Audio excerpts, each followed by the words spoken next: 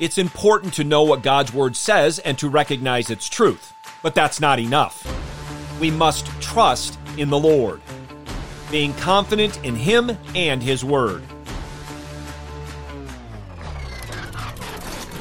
Let me hear you! Going low!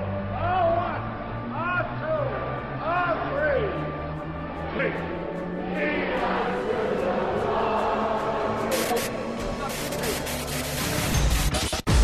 Welcome to In the Bullpen, Up and Ready, a ministry of developing contenders. The call has come. You need to get up and ready now. And look who's coming up.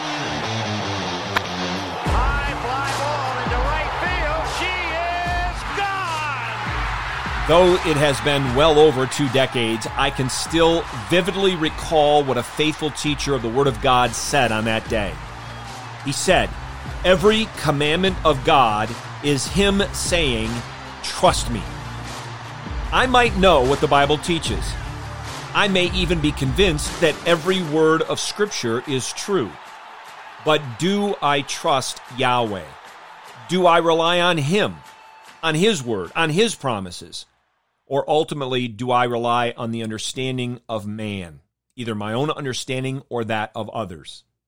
Throughout the Holy Scriptures, we are warned against such things, including in Proverbs chapter 3, verses 5 and 6. Hear now God's holy, inspired, inerrant, and infallible word. Trust in the Lord with all your heart, and do not lean on your own understanding. In all your ways acknowledge Him, and He will make your paths straight. One of the themes running throughout the book of Proverbs is the call to submit our understanding to the Lord.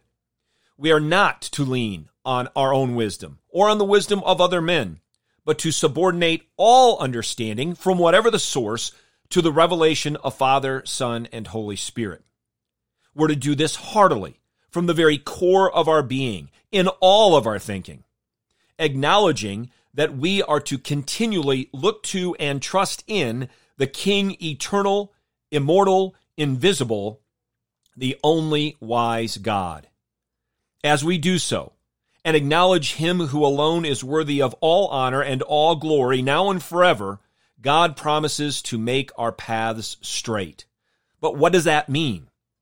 It's the promise of the Lord to keep us on the narrow road, to move us toward the goal of our upward calling in Christ Jesus, to lead us on the highway of holiness. Are you trusting in the Lord with all your heart? Are you acknowledging Him with all your thinking, in all your ways? Or are you leaning on your own understanding? The very next verse in this proverb reads this way: "Do not be wise in your own eyes. Fear the Lord and turn away from evil." If we are to turn away from evil, and if we are to be kept on the paths of righteousness, we must rest not on our wisdom, but God's. Get your eyes up, fixed on Jesus, the author and perfecter of faith, and be ready to deny yourself, take up your cross, and follow Him.